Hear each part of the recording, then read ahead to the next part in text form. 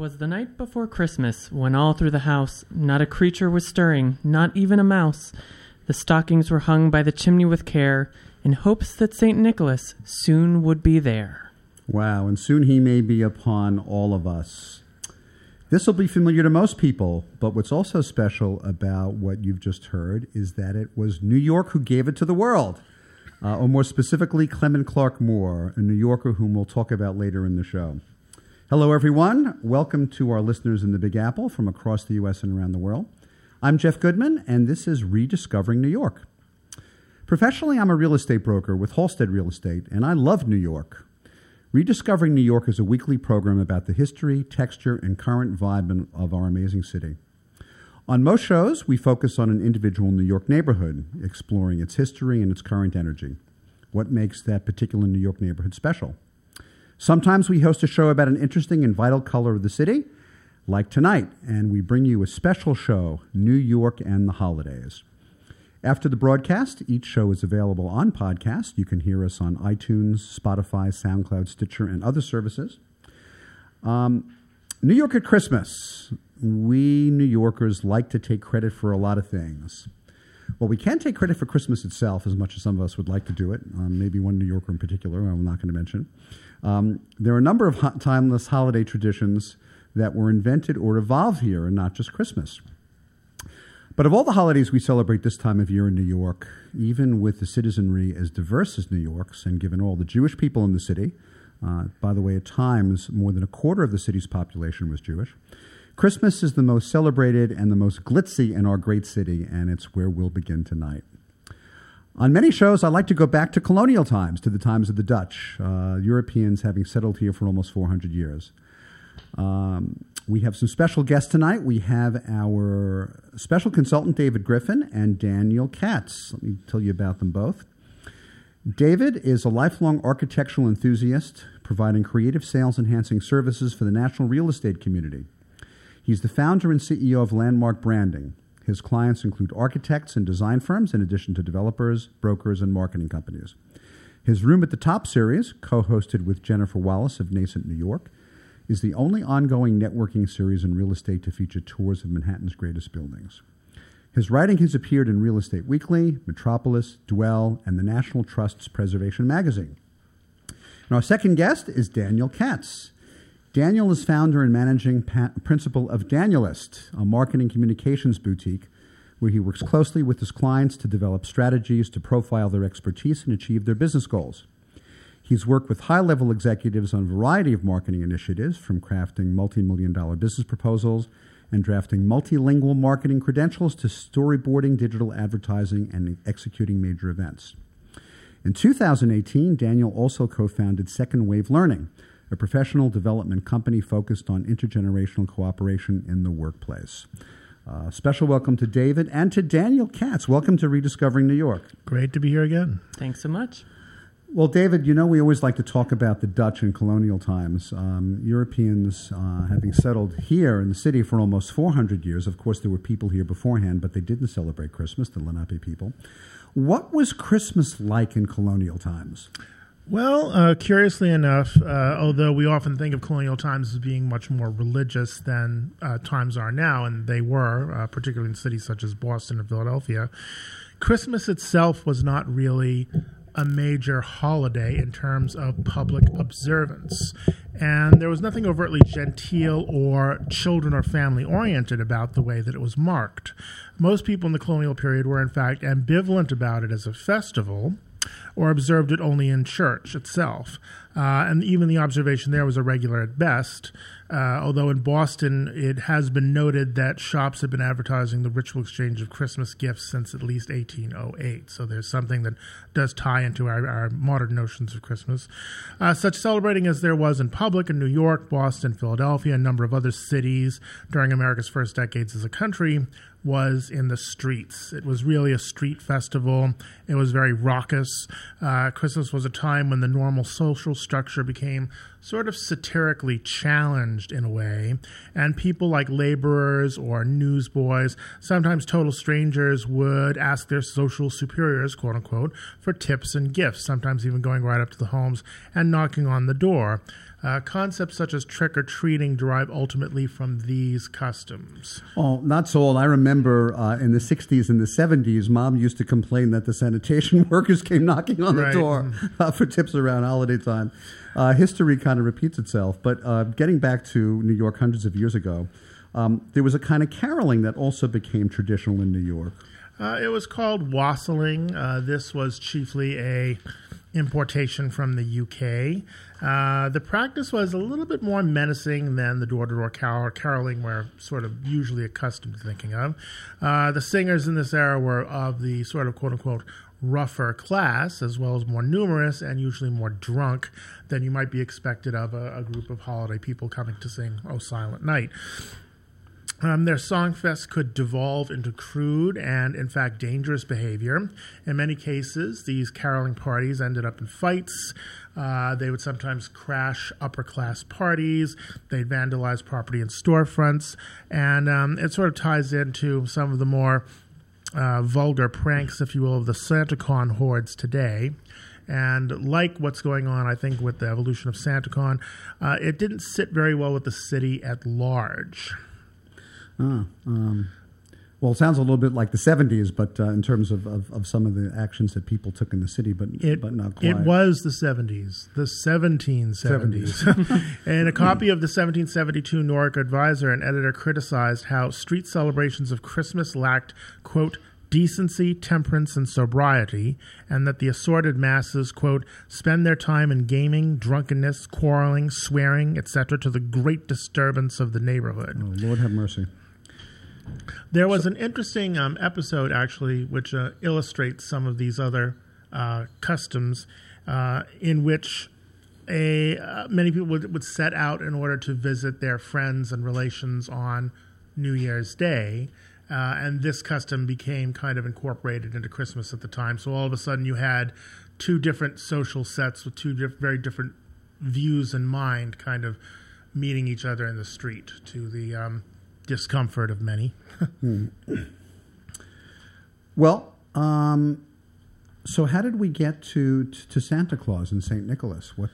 New York sort of pioneered that, didn't we? We did. There was a sea change that was affected by a number of New York's literary celebrities. Washington Irving was probably first and foremost among them. There's a historian and biographer, Andrew Burstein, who has, in the process of writing a biography on Washington Irving, who has said, quote, in large part, we can thank New York's own Washington Irving because what Irving understood was that Christmas needed a story. In other words, it needed a narrative. And he was America's first professional author, Yes, we actually had a show about him very recently. He was upset that he felt that there were few very real unifying holidays in early America, and he decided to give his compatriots a little push with the help from both the English and the Dutch traditions. We have to remember that New York at this time was still very much a center of Dutch America. In his 1809, quote-unquote, A History of New York, which was a sort of a comic accounting of the Dutch era, he declared the European gift giver St. Nicholas to be the state's patron saint and claimed that his image appeared on the masthead of the first Dutch ship to arrive in New York. Do you think that's true? No. Well, Irving, he took poetic license with a number of things. Many people during the early Romantic period did. Now, when that book was published, New Year's Day was New York's only winter holiday. So in converting St. Nicholas into a sort of a holiday trope, Irving had some help, apparently unsolicited, from John Pintard, who was one of the people who complained a lot about the noise that people would make on Christmas Day, keeping him up, or interacting with him when he was trying to do something refined. Mr. Pintard really put his money where his mouth was, as he was a founder of the New York Historical Society, the city's oldest museum, and he publicized an engraved picture of St. Nicholas and sought to kind of anoint the bishop, the historic bishop, as the symbol of New York City, as St. Nicholas was also at that time the patron of children. And how did Irving then help bring this to? Well, by 1820, Washington Irving had actually been living abroad for about 5 years. It had taken him the better part of a decade to sort of write his next book. And this was something called the Sketchbook, which contained his two most famous stories, Rip Van Winkle and The Legend of Sleepy Hollow. Both appear and both are written in the tone of the traditional Christmas story, which was one of ghosts and goblins. It was usually read on Christmas Eve aloud around the fire as a kind of a transitional period into the solstice of winter. But he also had a sort of a take on real life Christmas traditions. It was interesting. Well, I think something that, although it was certainly the humorous and satirical behind some of Irving's motivations, one of his goals was to create more joy in New York out of the holiday. Didn't he also do that? Yes, he had discovered disappearing holiday traditions among the English, and he thought they were actually too beautiful to lose. And he also thought that without the festive spirit of Christmas, an already sort of uninspiring season would, quote, only become more bleak. Obviously, winter in the UK is already very cold. It's very dark. It gets dark early. But in New York, it's much colder, and there was a lot more snow. So New York winters did tend to be very, very formidable, even by the standards of Europe. In a story called The Stagecoach, he describes an unplanned trip to an estate of a family called the Bracebridges, who live in the countryside. And he writes in great detail about the bounty of the holiday table, singing of carols, the generosity of the host towards the people of the neighborhood. In another story, Irving actually specifically mentions the practice of hanging mistletoe, which was so odd that it required a footnote to explain to his American readers. Was the hanging mistletoe originally an English custom? Yes, and it was hung up in farmhouses and kitchens on Christmas. The young men had the privilege of kissing the girls who were under it, plucking each time a berry from the bush. When the berries were all plucked, the privilege ceased. So I suppose if you put mistletoe up, you should put up a lot of berries to keep the revelry going. We've sort of not we no longer realize that you were supposed to remove the berries, so it's just sort of a kind of a thing that it stays up there, and it's kissing season until you take it down again, I guess. Washington Irving really profoundly influenced the American Christmas, and his melding of St. Nick and an English commemoration of old into a wintry celebration of nostalgia attests to the rich cultural legacy bequeathed to us by Irving. Within a decade of the publication of Irving's sketchbook, New Yorkers were greeting each other with Christmas wishes, and stores on Broadway began to extend their hours to accommodate shoppers. So it really was New York that gave Christmas to the rest of the country then? Yeah, I would say so. Well, getting to the author of one of the most famous Christmas poems of all time, which Daniel read a little bit from at the beginning of this episode, "'Twas the Night Before Christmas." That was penned not just by a New Yorker, but by a New Yorker who had a profound impact on the city and on the celebration of Christmas. Do you want to talk a little bit about Clement Clarke Moore, David? Sure. Clement Clarke Moore is a gentleman whose family owned and developed the neighborhood of Chelsea, which is particularly the area, the blocks of brownstones that are now around the old seminary. And he developed Renwick Triangle, which is a very beautiful development in the East Village. So he was a noted real estate developer, in addition to being a writer and theologian of some note. Although his authorship is somewhat in doubt, most people agree that the poem An Account of a Visit from St. Nicholas, which is better known as The Night Before Christmas, was written by Moore for his daughters. In the poem, he goes explicitly to describe the saint as the bringer of gifts and Christmas cheer, and base the appearance of his character of St. Nick, according to his own account, on, quote, a portly, rubicund Dutchman in the neighborhood, with some other elements borrowed from Irving's St. Nicholas. The poem was first syndicated in a newspaper known as the Troy Sentinel, and later across the country. Interestingly, the poem appears to take place in a still rural environment, but we have to realize that during the period... Do I hear little Christmas bells or sleigh bells in the background? Maybe Santa's coming a little early. I guess he could be. There might have been Mrs. Claus, but anyway. The period, much of Manhattan was rural. So the scenes that he describes in the poem could definitely be taking place in New York City itself. Well, we're going to take a short break, and when we come back, we're going to continue our conversation with David and Daniel about holidays in New York. We'll be back in a minute.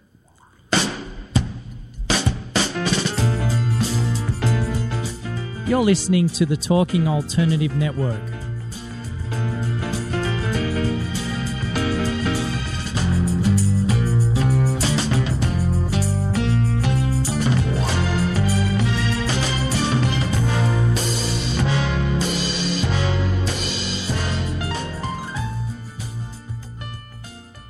You're listening to the Talking Alternative Network. Are you stuck in a rut? Negative thoughts, feelings, and conversations got you down? Hi, I'm Noreen Sumter, the Potentiator.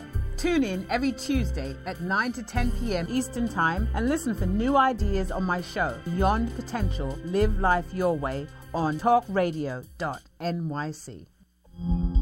Are you a conscious co-creator? Are you on a quest to raise your vibration and your consciousness? I'm Sam Leibowitz, your conscious consultant, and on my show, The Conscious Consultant Hour, Awakening Humanity, we will touch upon all these topics and more. Listen live at our new time on Thursdays at 12 noon Eastern Time. That's The Conscious Consultant Hour, Awakening Humanity, Thursdays 12 noon on talkradio.nyc.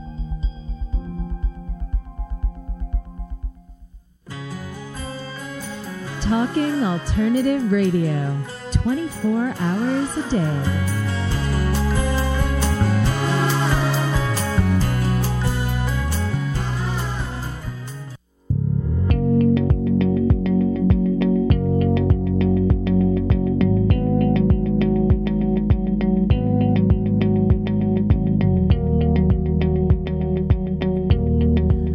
We're back to Rediscovering New York with my guests David Griffin and Daniel Katz. When on most episodes, David talks with me about the history of a particular neighborhood. Tonight is a little bit different, but David is the founder and CEO of Landmark Branding. Do you want to talk about Landmark Branding and tell our listeners what it does? Sure. So I work in marketing and support and development for owners, developers, and brokers of historic and other architecturally distinguished buildings, including new builds. I do everything from VIP tours to bios, team profiles, actual editorial for marketing, coming up with names and brands for buildings, et cetera, and so forth. I write for Real Estate Weekly. I write for, I've written for Metropolis. I've written for Dwell. I'm writing for Brownstoner. I do listings. I have my own blog, Every Building on Fifth, which was a history and picture of every single building on Fifth Avenue. I'm starting that up again in 2020. We're going to be revisiting key sites all along the avenue and seeing what new developments and restorations have been happening. So, yes, my website is landmarkbranding.com, and the blog can be found there as well, Every Building on Fifth, as well as my email address and contact information. We'll have to find a program to talk about buildings on Fifth Avenue, especially the ones that are lesser known. We have talked about grand structures in the past. Daniel, tell us a little bit about your business and what you do. Hi, thanks. So I am a marketing professional as well. I have been working in marketing for about 12 years now, but I started my company just a couple years ago. We do brand development. We also do professional services, marketing, and business development in pretty much every facet, from working on proposals to developing full-on strategies as well as executing on them. And we also work on sort of creating a team of marketing professionals that you can sort of outsource. So whether it's PR or brand design or marketing content, we can do it all. Well, one thing I found really interesting and actually fascinating as someone who spent 22 years in the marketing and advertising business was when you told me how one niche that you're especially great at is working with medium-sized law firms to actually help them develop a brand, which many of them had never even thought of. It's just like they're lawyers.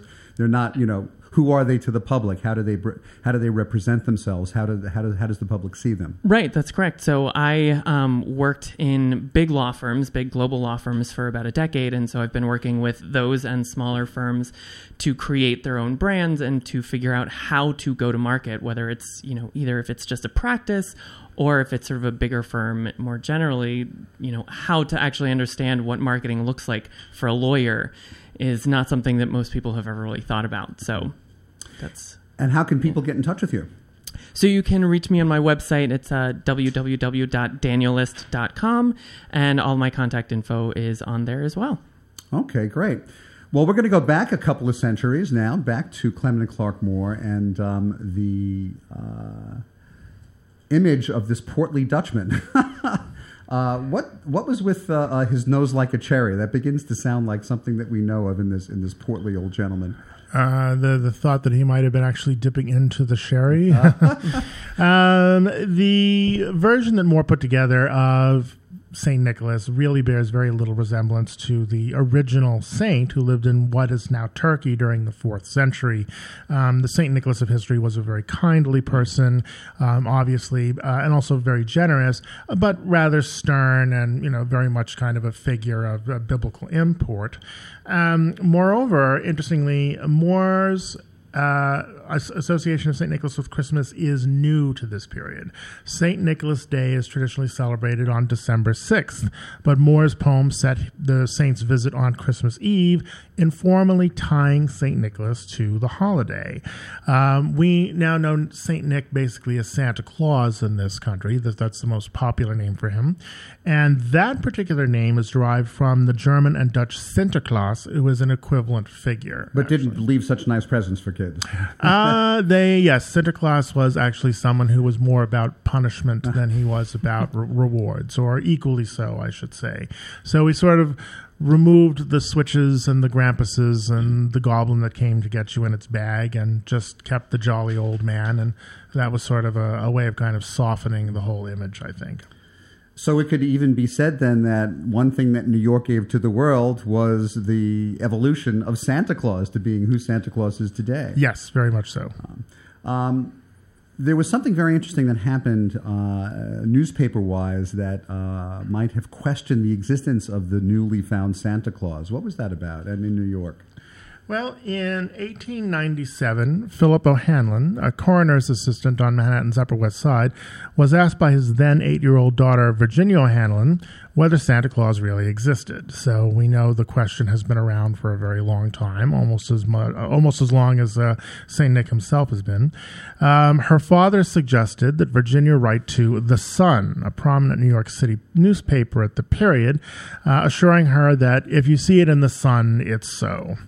Now, in doing so, Dr. O'Hanlon had unwittingly given one of the paper's editors, Francis Pharcellus Church, an opportunity to rise above the simple question Virginia had and address certain philosophical issues behind it. And we have to remember that in 1897, we're still dealing with the fallout, very much so in living memory, of the American Civil War. So Church was a war correspondent during that war, a time that saw a great deal of obviously human suffering, corresponding lack of hope, faith in much of society. And he really came up with something that I think was seen as an inspirational essay. It actually has served, I think, for the model for a lot of literature like that. The paper ran the editorial in the 7th place on the page, below even one article that was about the newly invented chainless bicycles. But it was noticed and very well received by readers. Well, we have a bit of that editorial that we're going to read, but first we're going to also read the letter from the 8-year-old daughter of Dr. Philip O'Hanlon. Dear editor, I am 8 years old. Some of my little friends say there is no Santa Claus. Papa says, if you see it in the sun, it's so. Please tell me the truth. Is there a Santa Claus? In response, yes, Virginia, there is a Santa Claus. He exists as certainly as love and generosity and devotion exist, and you know that they abound and give to your life its highest beauty and joy. Alas, how dreary would be the world if there were no Santa Claus. It would be as dreary as if there were no Virginias. There would be no childlike faith then, no poetry, no romance to make tolerable this existence. We should have no enjoyment except in sense and sight. The eternal light with which childhood fills the world would be extinguished. Not believe in Santa Claus, you might as well not believe in fairies. You might get your papa to hire men to watch in all the chimneys on Christmas Eve to catch Santa Claus, but even if they did not see Santa Claus coming down, what would that prove? Nobody sees Santa Claus, but that is no sign that there is no Santa Claus. The most real things in the world are those that neither children nor men can see. Did you ever see fairies dancing on the lawn? Of course not. but that's no proof that they are not there. Nobody can conceive or imagine all the wonders there are, unseen and unseeable, in the world. So it was New Yorkers, gentlemen, who not only helped perfect and give the world Santa Claus, it was New Yorkers who convinced, the energy of New York, who convinced everybody that Santa Claus really exists. A little bit later in the show, we're going to talk about a very famous movie that actually did the same thing. But before that, with all this Christmas stuff abounding and being invented or perfected in New York, we take credit for a lot of things in this great city. There has to be something profound about one of the other most well-known icons of Christmas and New York City, and that is the Christmas tree. Yep, with Santa bringing all those goodies, there had to be some place to put them under. Thus, the American love affair with the Christmas tree. The Christmas tree came to the United States both via the UK, where the German Prince Albert had introduced the custom to the royal family, and German and Dutch settlers in New York State itself. The Christmas tree would find its American apotheosis in the great public tree in Rockefeller Center, the second such in the country, and beat by the first, which was in Boston, by only 30 minutes. Wow. In terms of the public illumination. So the tree is usually a Norway spruce, 70 to 100 feet tall. It's been a national tradition every year since 1933. The actual first Christmas tree at Rockefeller Center was erected in 1931 during the Depression era, during the construction of Rockefeller Center, when workers decorated a smaller 20-foot fir with, quote, strings of cranberries, garlands of paper, and even a few tin cans. With the lighting of the 50-foot-tall first official tree 2 years later, the tree became what Rockefeller Center dubbed a holiday beacon for New Yorkers and visitors alike. A skating rink was opened below the tree in the plaza in 1936, which, of course, features the famous statue of Prometheus. And unlike some of the more raucous traditions of yesteryear that went by the wayside, thankfully or otherwise, the tree at Rockefeller Center and its lighting are still with us. Yes, the 2019 Christmas tree lighting took place on December 4th. The tree will remain on display until January 17th. Since 1997, the lighting has been broadcast live to hundreds of millions of people on NBC's Christmas in Rockefeller Center telecast on the Wednesday after Thanksgiving.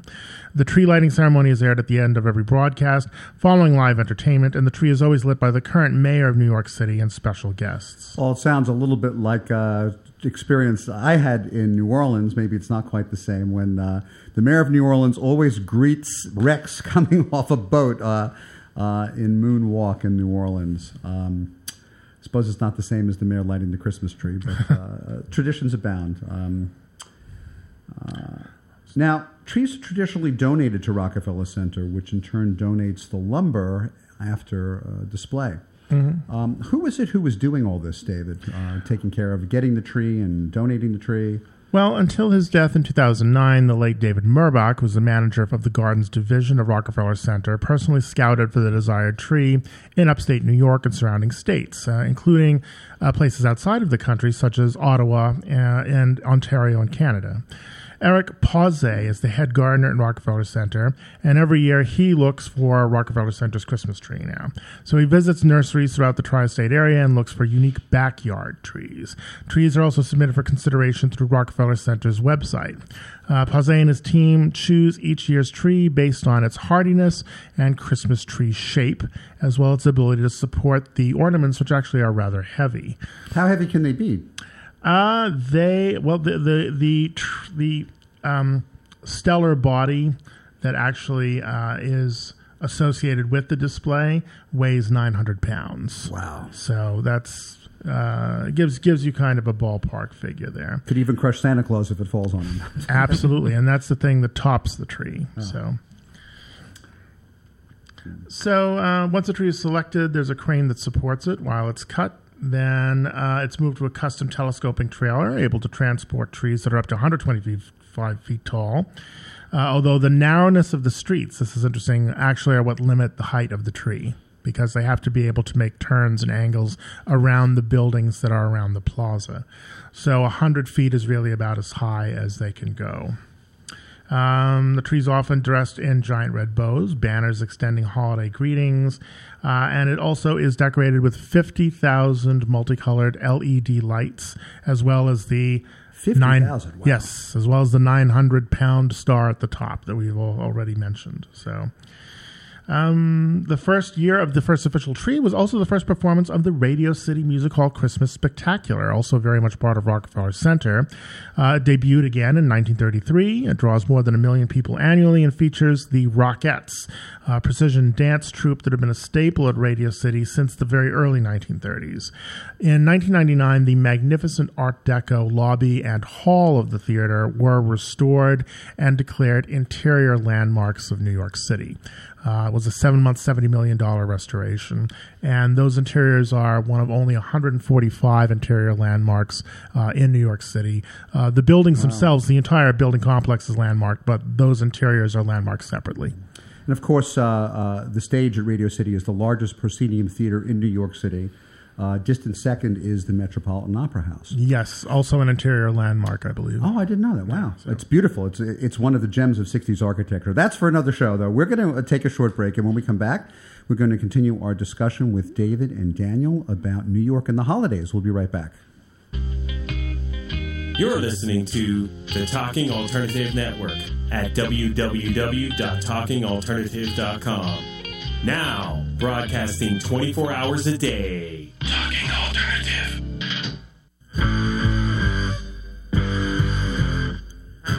Do you run or are ready to open your own business? Hi, I'm Jeremiah Fox. I've been operating and opening small business for the last 25 years, and I'm the host of the new show, The Entrepreneurial Web. Tune in every Friday at noon Eastern Time for insights and stories on the nuances of running small business right here on Fridays at noon, talkradio.nyc.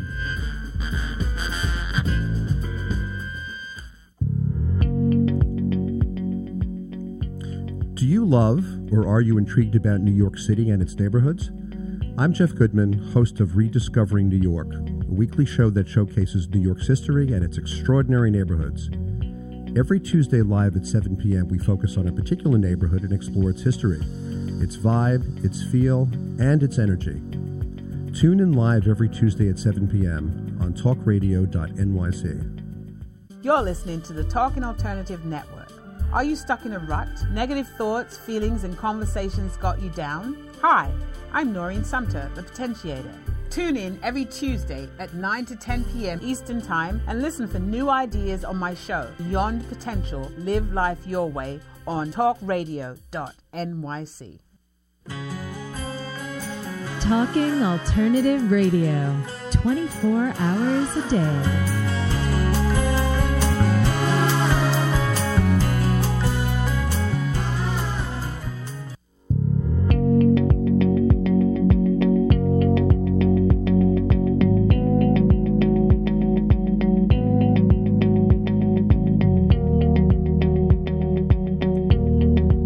Back. Support for Rediscovering New York comes from our sponsors. The Mark Myman team, mortgage strategist at Freedom Mortgage. For assistance in any kind of residential mortgage, Mark and his team can be reached at 646-330-4735. And support also comes from the law offices of Tom Siaka, specializing in wills, estate planning, probate, and inheritance litigation. Tom and his staff can be reached at 212-495-0317. Our show is about New York and the myriad textures of our amazing city. There's another great show on the air about New York and specifically about the business of real estate. It's called Good Morning New York, Real Estate with Vince Rocco, my friend and colleague at Halstead. Vince's show airs live on Tuesday mornings at 9 a.m. on voiceamerica.com and also on podcast. You can like this show on Facebook, Rediscovering New York with Jeff Goodman, and you can follow me on Instagram and Twitter. My handles there are Jeff Goodman NYC. If you have comments or questions, or if you'd like to get on our mailing list, please email me, jeff@rediscoveringnewyork.nyc. One other note before we continue with our holiday special around the holidays in New York. Even though Rediscovering New York is not a show about the real estate business, when I'm not on the air, I am indeed a real estate agent in this amazing city where I help my clients buy, sell, lease, and rent property. If you or someone you care about is considering a move into, out of, or within New York, I would love to help you all with those real estate needs. You can reach me and my team at 646-306-4761. David, there's another amazing thing that warms the hearts of people all over the country and indeed in places around the world, and that has its finer roots in New York, and one of the things that New York is really well known for. Yes, well, with the ties to material comforts and gifts, it's not surprising that New York's Christmas led the way in the development of another tradition, the department store holiday window. One of the very first major holiday window displays ever anywhere was put up by Macy's New York store in 1874, a very, very early date for department stores. It featured a collection of porcelain dolls and scenes from Harriet Beecher Stowe's Uncle Tom's Cabin, which was very much in the national consciousness at that time. It still must have been very much on people's minds, even almost a decade after it ended, for them to have, Uncle Tom's Cabin dolls in windows of stores. Yes, I mean, I think definitely not just the fallout from the Civil War, but the sort of change in demographics, particularly the African American population, the assassination of Lincoln, all of these things had major repercussions. There were a lot of African American families that were now moving north to cities like Chicago and New York. So things like Uncle Tom's Cabin and literature about the Civil War and about the fallout and the occurrences after the Civil War was very much part of the still 10 years after the war had indeed come to an end. And of course, Harriet Beecher Stowe was a New York. Well, actually, she wasn't a New Yorker; she was a Brooklynite, but right. Well, lived in the metropolitan area. It wasn't until the early 1900s that the competition for grabbing the attention of customers really intensified among the larger retailers in three major cities in the United States: New York, Chicago, and Philadelphia. In part, this was due to the development of things like plate glass, so the windows on the ground floors could be larger, more open area. New types of formed mannequins came in that made for realistic displays. It was no longer just sort of a dressmaker's dummy. You could actually sort of pose the doll or the form to look like the dress or the suit would actually be worn. So store owners and managers used window displays to lure shoppers to the stores, and over the holidays, the displays became a lot more colorful and creative. However, it wasn't until 1938 that Lord & Taylor really created a high water mark for this type of thing by deciding not to present any of the store merchandise in the windows at all for the holidays. Instead, they came up with a purely decorative display of gilded bells that swung in sync with the sounds of recorded bells. So what you were looking at was a diorama that would have been something that you would have associated, say, 10 or 20 years later with certain rides at Disney World or Disneyland. It represented a kind of a full transition from windows being used to display products at all to designs that were intended solely as an artistic or technological wonder to draw people to the store, generate conversation, publicity, atmosphere, and excitement. So people would come to see these windows that were really quite spectacular, and then they'd go in to see the products. The products were no longer necessarily incorporated into the displays. Unfortunately, Lord & Taylor, which I loved, has just shut its flagship location earlier this year. But over the decades, many other department stores have teamed up with designers, artists, and other companies to create these window displays. The ones at Saks and Bergdorf's and Tiffany's are all especially notable. Well, with all these New York-inspired Christmas traditions, there's another one that brings the holiday season in with a bang, right? Absolutely. Santa and Thanksgiving Day parades, sponsored by Gimbel's in 1920 and Macy's in 1924. They began to incorporate the idea that the Christmas shopping season started the day after Thanksgiving, because this is the first time we're seeing Santa out and about. The retail giant Macy's also claims to be the home of the first department store Santa, but the distinction appears to lie in the manner of dress. There is a department store in Brockton, Massachusetts that had the first Santa Claus that resembles our modern idea of the figure and was so popular that families would actually travel from New York City to Brockton to have a chance to see this gentleman. But New York Emporium soon followed suit, if you'll pardon the pun. Well, we couldn't let a town like Brockton best New York now, could we? I think not. So, with all due respect to people in Brockton. The department store Santa, of course, was the central figure of a perennial Christmas favorite, which is Miracle on 34th Street, a 1947 American Christmas comedy drama film. It was written and directed by George Seaton, based on a short story by Valentine Davies. It stars Maureen O'Hara, John Payne, and Edmund Gwynn, with a performance by the actress Natalie Wood as a child who sort of doubts the identity of her department store Santa, who in turn is claiming to be the actual Santa Claus. It's notable for containing an early message against over-commercialization and excessive materialism, but it's also sort of remarkable in that it depicts the actual feud between Macy's and Gimbel's at the time, and was shot at least on part on sets that replicate the department stores of that period. Miracle on 34th Street won 3 Academy Awards. Gwen for Best Actor in a Supporting Role. He was playing Santa Claus.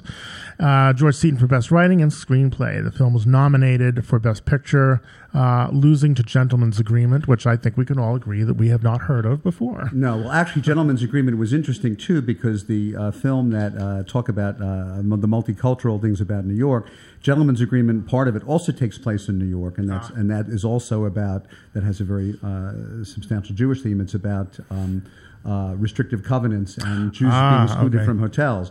We are going to talk about a Jewish holiday in a little bit. David, I'm wondering if Miracle on 34th Street was inspired at all by that editorial that was written by Francis Birch. I have to imagine that was really kind of at the center of it, at least in terms of the scenes with Natalie Wood.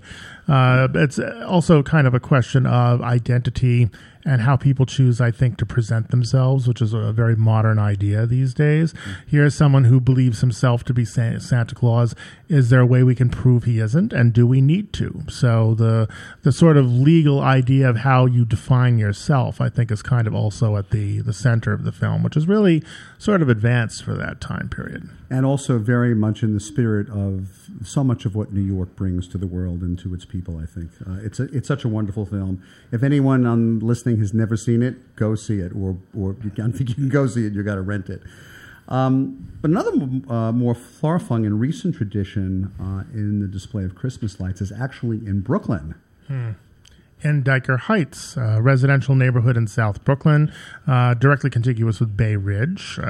Starting sometime in the late 1970s, would have been a pair of very complex displays located across the street from one another and kind of growing in decoration as a sort of a friendly neighbor-to-neighbor rivalry, if you will, one-upmanship. Began to catch on as a neighborhood-wide trend, and it's now a nationally famous destination during winter months. I was just out there a few days ago taking some pictures, and the traffic just comes to a stop, block after block after block of houses with holiday lights, some of which have as many as 45,000 lights involved in yards and gardens. So it's really quite remarkable. I remember when I was growing up, I, like another guest, like Daniel, we both come from families that have Jewish as well as Christian people, and I would go to my grandmother's on Christmas Eve, and I lived in Sheepshead Bay, and we would always drive on the Bell Parkway on the way to Manhattan, and we'd take the Lincoln Tunnel. And we kids would just in wonder on the Bell Parkway, all these lights. It was just unbelievable, and that was in Dyker Heights and also in Bensonhurst. Well, that brings us to another New York tradition. Thankfully, we can't take credit for starting it here, and that's SantaCon. For those people who don't know it, it usually takes place a week or two before Christmas on a Saturday. People dress in Santa costumes or variations thereon. There are usually lots of fun costumes, but it gets pretty messy, even at 11 a.m. in the morning and even on the subway. It actually looks like it's fun, but it can get a little bit ratty at some point. It started in San Francisco, and in December 2014, there was a cover story in the Village Voice that recounted how SantaCon had evolved from, quote, a joyful performance art to a reviled bar crawl of drunken brawling, vandalism, public urination, and disorder in New York City and elsewhere, resulting in fierce community resistance and disavowals from the originators of the event. It sounds like history repeats itself, or what happened in the 200 years ago in New York. It's actually very much a throwback to the traditions of 18th century New York, except instead of your chimney sweep, it's the local fraternity house. Well, and also, by the way, for those people who are in New York at the time of SantaCon, it's not rare to see bouncers at front of bars beginning at 1 or 2 in the afternoon who don't let the SantaCon revelers in their bars. But at that point, there are so many sheets to the wind that they don't care, and they just go on to the next. There was a funny sign observed in Brooklyn, I believe on Bergen Street, that said, No Santas, no Mrs. Clauses, no sexy Santas or Mrs. Clauses, no gingerbread men, no sexy gingerbread men, no candy canes, no sexy candy canes, no reindeer, no sexy reindeer, nothing. So like they weren't letting anybody in with any of those costumes. But yeah, the idea of the sexy candy cane is definitely food for thought. We'll talk about getting out of the holiday spirit. We're going to take a short break, and when we come back, we're going to continue with our discussion of the holidays in New York. Be back in a moment. Talking Alternative Radio, 24 hours a day.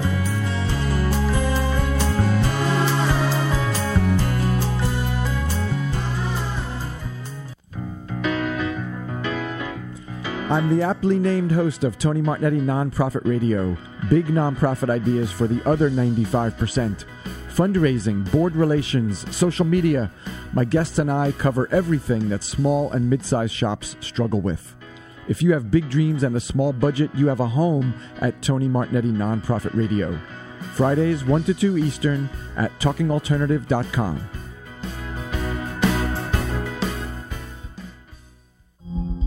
Are you a conscious co-creator? Are you on a quest to raise your vibration and your consciousness?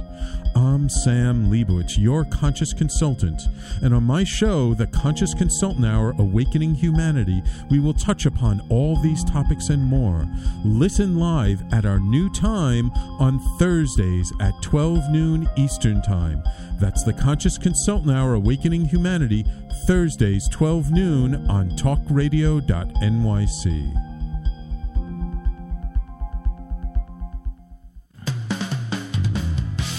TalkingAlternative.com.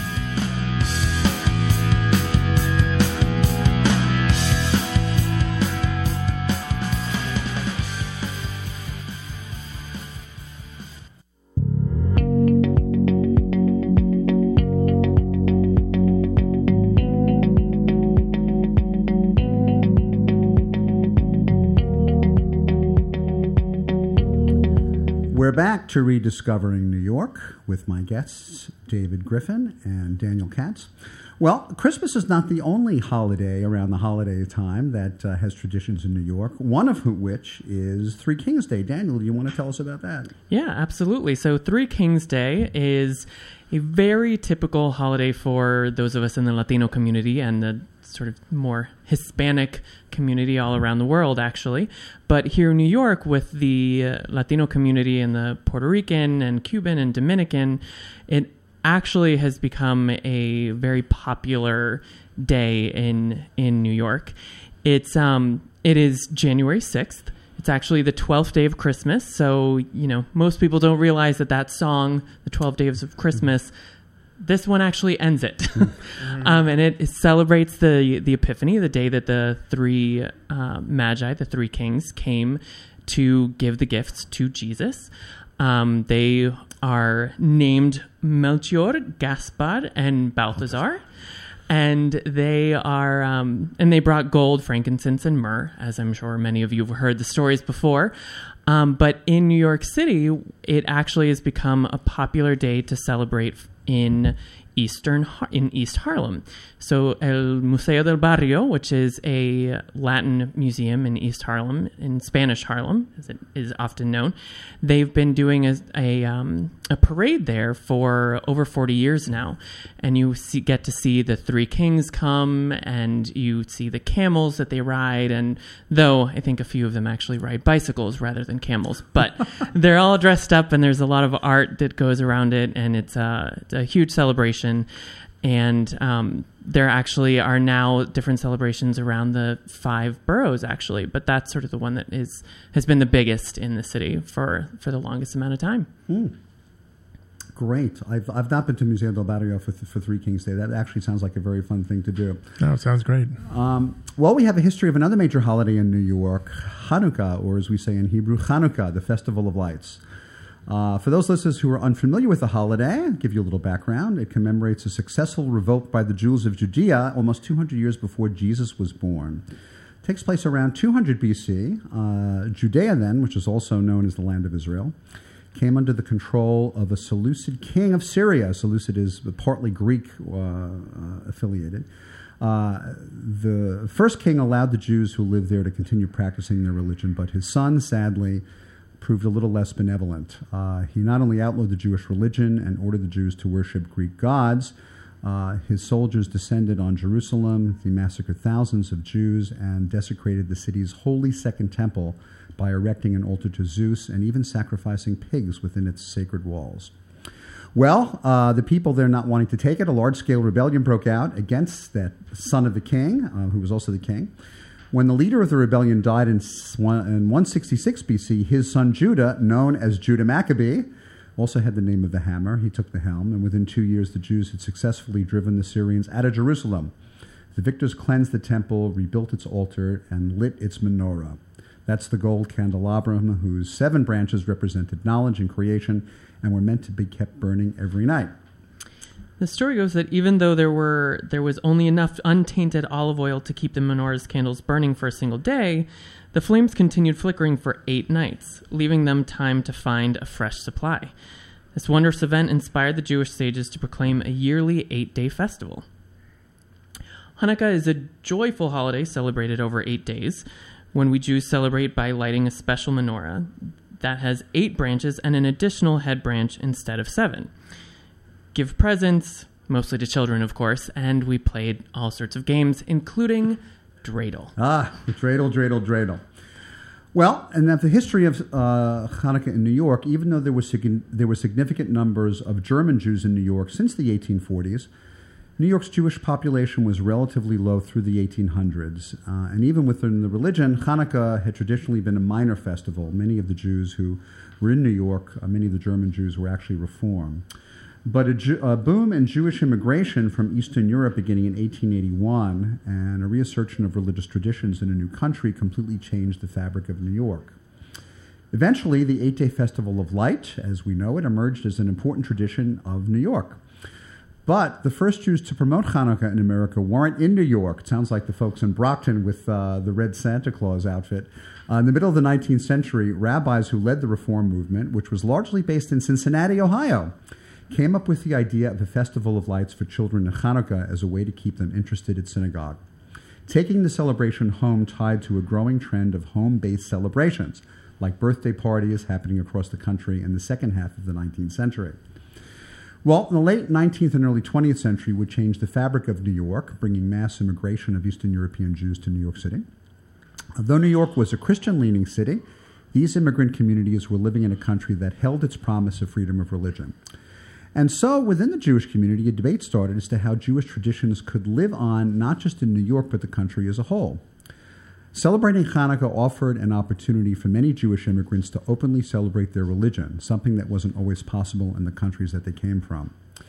It was even said, we had L trains downtown, elevated trains. It was said that passengers riding the L trains through the Lower East Side on the 2nd and the 3rd Avenue Wells on a December night in the 1890s would have seen hundreds of tiny candles illuminating the windows of tenement apartments, obviously inhabited by Jews who were from Eastern Europe. Still, the traditions of Christmas and Hanukkah kind of came together.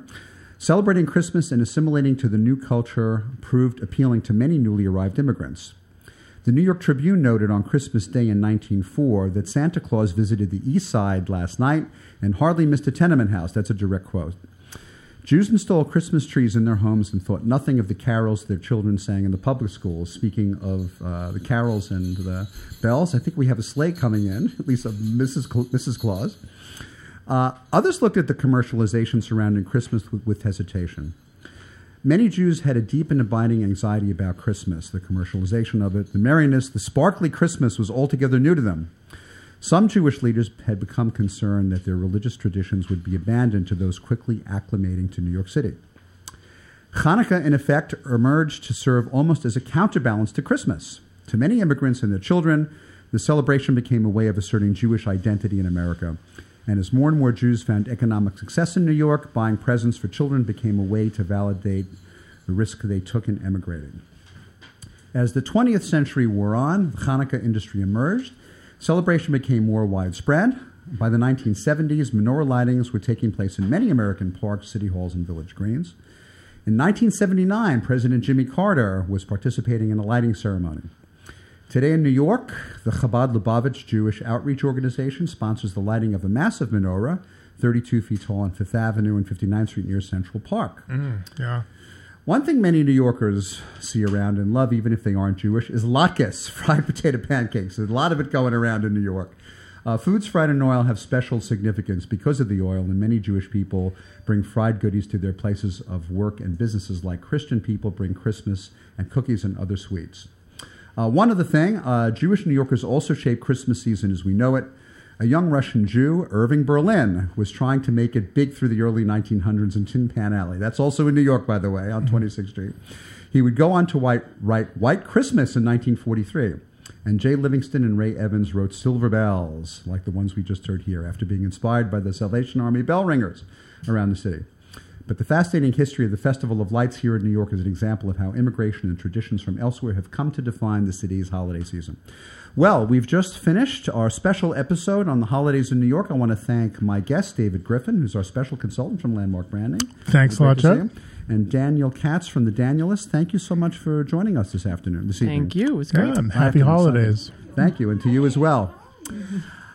If you have questions or comments about the show, or if you'd like to get on our mailing list, please email me, jeff@rediscoveringnewyork.nyc. You can like us on Facebook, Rediscovering New York with Jeff Goodman. You can also follow me on Instagram and Twitter, Jeff Goodman NYC. Once again, I'd like to thank our sponsors, the Mark Myman team, mortgage strategist at Freedom Mortgage, and the law offices of Tom Siaka, specializing in wills, estate planning, probate, and inheritance litigation. And a special thanks to the people who came in this evening on a sleigh. Thank you so much. One more thing before we sign off. I'm Jeff Goodman, a real estate agent at Halstead in New York City. And whether you're selling, buying, leasing, or renting, my team and I are dedicated to our clients and come to our work with passion. We bring the best expertise in New York City real estate. You can reach us at 646-306-4761. Our producer is Ralph Storier. Our engineer this evening is Sam Leibowitz. Our special consultant is David Griffin of Landmark Branding, who is in the studio tonight. Stay tuned at 8 p.m. right here on talkradio.nyc for Beyond Potential, Live Life Your Way with Noreen Sumter. Thanks for listening. We'll see you next time, and very, very happy holidays to you.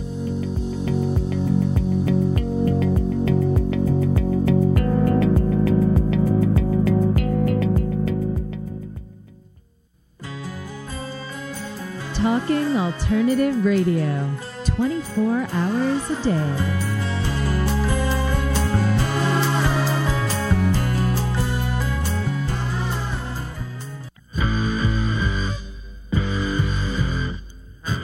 Do you run or are ready to open your own business? Hi, I'm Jeremiah Fox. I've been operating and opening small business for the last 25 years, and I'm the host of the new show, The Entrepreneurial Web. Tune in every Friday at noon Eastern Time for insights and stories on the nuances of running small business right here on Fridays at noon, talkradio.nyc.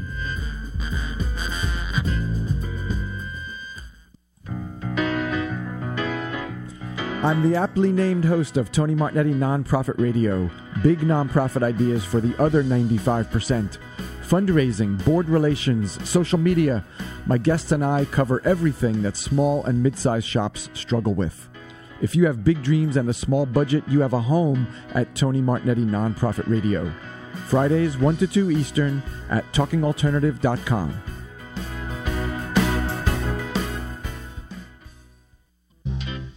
Hey, all you crazy listeners. Looking to boost your business? Why not advertise on Talking Alternative with very reasonable rates? Interested? Simply email at info@talkingalternative.com.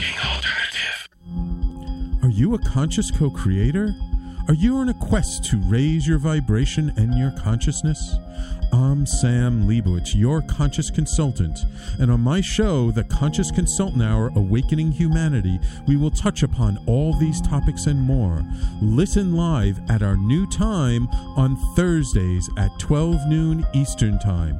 That's The Conscious Consultant Hour, Awakening Humanity, Thursdays 12 noon on talkradio.nyc.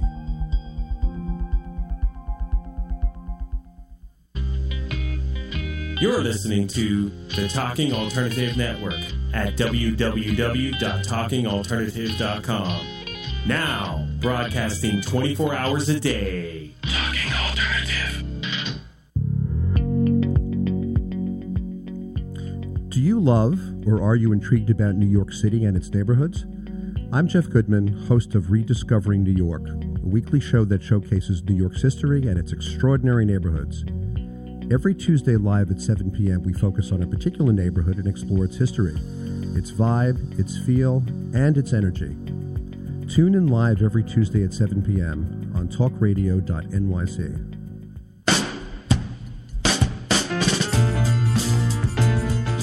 You're listening to the Talking Alternative Network.